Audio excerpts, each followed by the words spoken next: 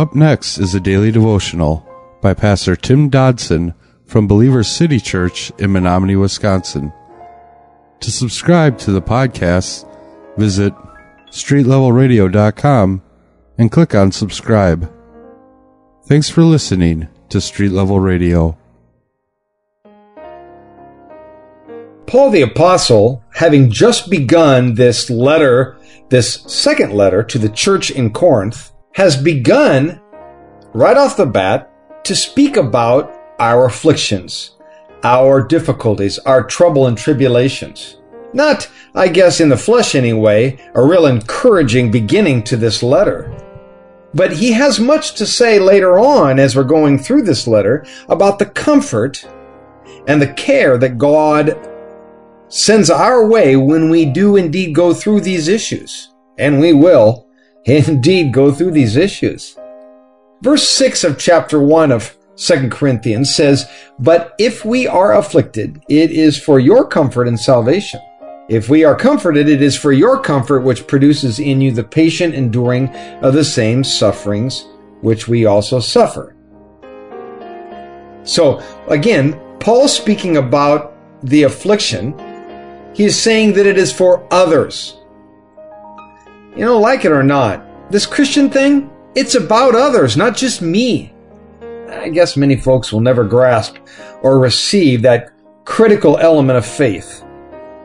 Romans 8 verse 36 says, "Even as it is written, for your sake we are killed all day long.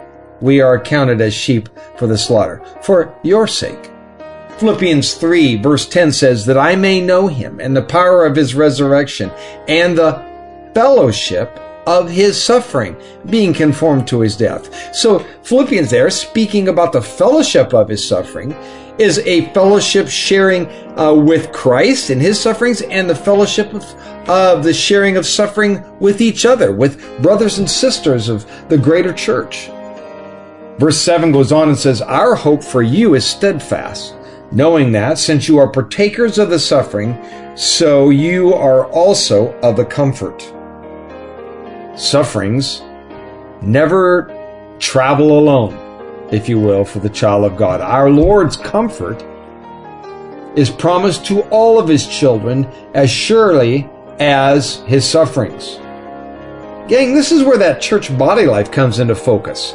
Because when we suffer individually, we are to suffer corporately. When we rejoice individually, we rejoice corporately. This is what is called the body of Christ, and this is what we are all commanded to be a part of. Let me read this out of the Living Bible. What a wonderful God we have. He is the Father of our Lord Jesus Christ, the source of every mercy, and the one who so wonderfully comforts and strengthens us in our hardships and trials. And why does he do this? So that when others are troubled, needing our sympathy and encouragement, we can pass on to them the same help and comfort God has given us. In our trouble, God has comforted us, and this too to help you, to show you from our personal experience how God will tenderly comfort you when you undergo these same sufferings. He will give you the strength to endure. Going on in verse 8 of our text, it says, "For we don't desire to have you uninformed, brothers, concerning our affliction which happened to us in Asia, that we were weighed down exceedingly beyond our power, so much that we even despaired even of life. We ourselves have had the sentence of death within ourselves, that we should not trust in ourselves, but in God, who raised the dead, who delivered us out of so great a death, and does deliver, on whom we have set our hope, that he will also still deliver us. You also helping together on our behalf by your supplication, that, for the gift given to us by means of many, thanks may be given by many persons on your behalf." We need to note all this talk about trials and tribulations, that Paul's service to the supreme God certainly didn't exempt him from trials and tribulation. I mean, he was a player to be sure, and yet he often endured some incredible tribulations. Now, what specific trouble Paul is referring to in this passage, we don't know for sure. It's thought likely that it was this issue with Demetrius the silversmith that we read of in Acts 19 in Ephesus. However, we also know that Paul's list, if you will, is long and sordid, so it could be any number of such attacks upon his person. Such affronts to his physical and spiritual well-being were many, and no doubt we have but a mere sample of them recorded in Scripture. Look, adversity simply comes with the territory, gang.